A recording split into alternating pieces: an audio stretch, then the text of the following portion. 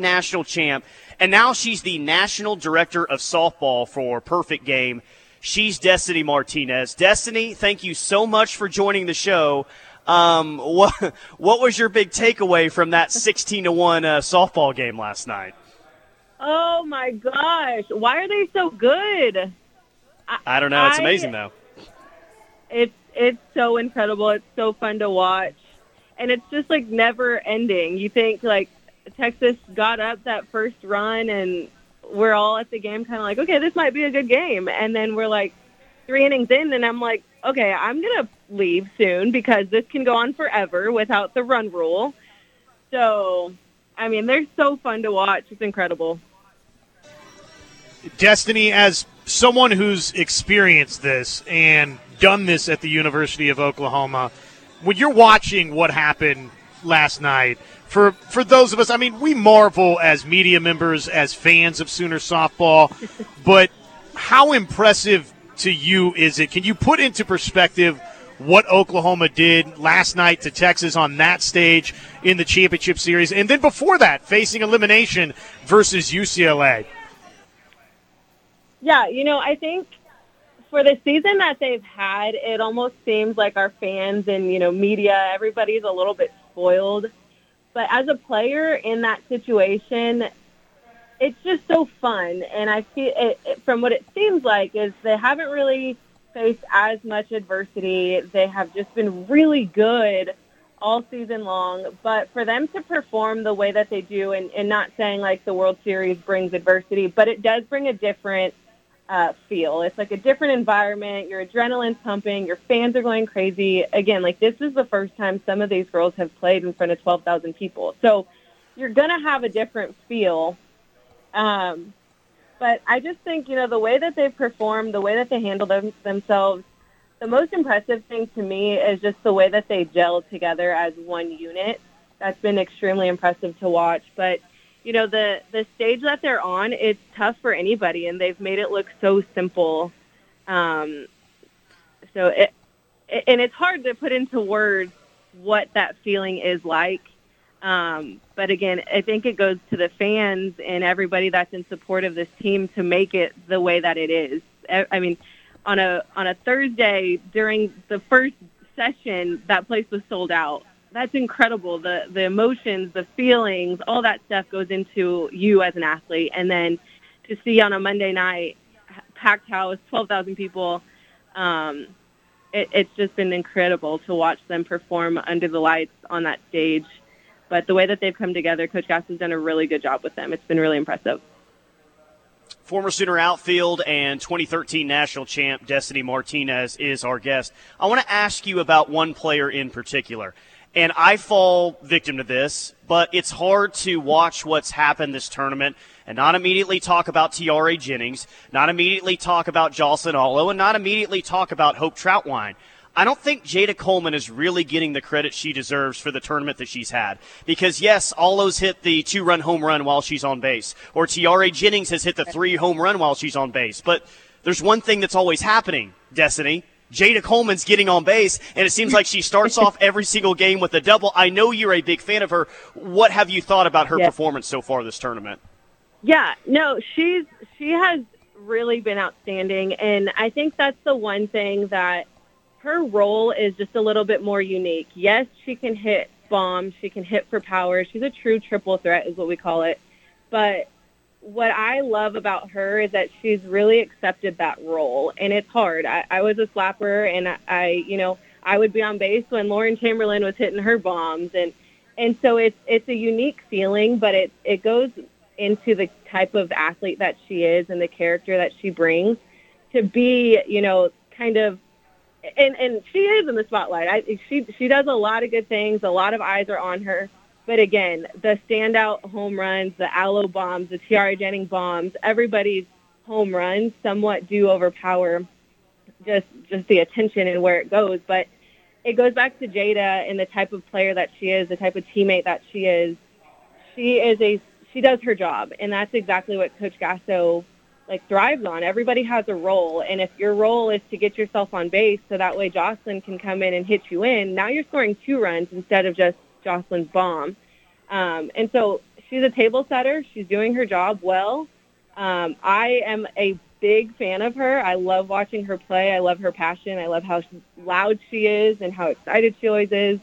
But I think it's a huge testimony to who she is as a person. And I think, the fans love her. They love her energy.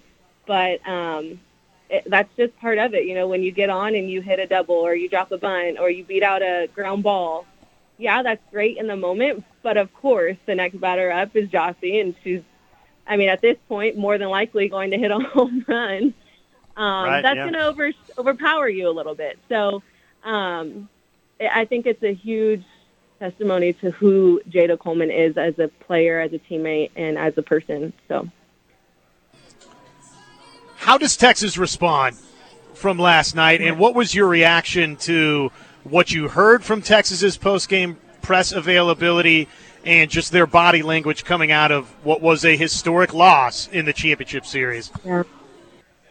Yeah, I think Texas, they have all the tools to come back, and I think that's extremely difficult to come back from a 16-1 loss. But I think, they're competing for a national championship. It's the first time that they've gotten this opportunity.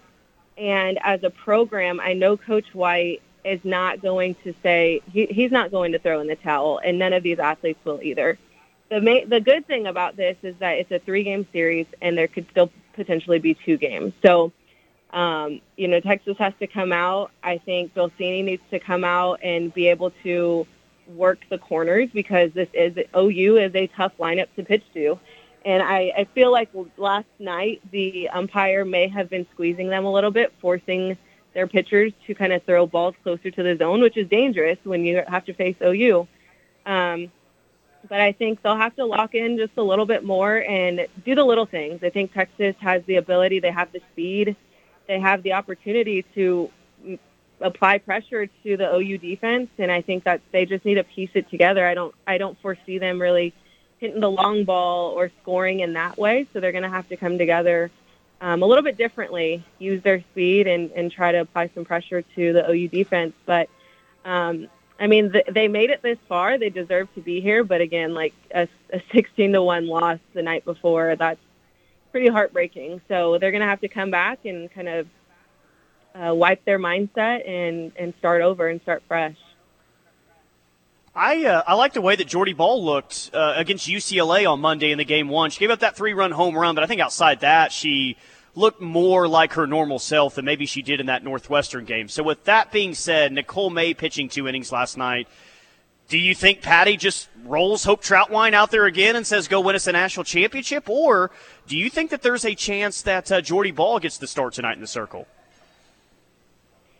I think it'll be interesting. I think that whole pitching staff is more than capable of getting it done tonight, whether it's 2 of them or 3 of them or even 1 of them going with the start.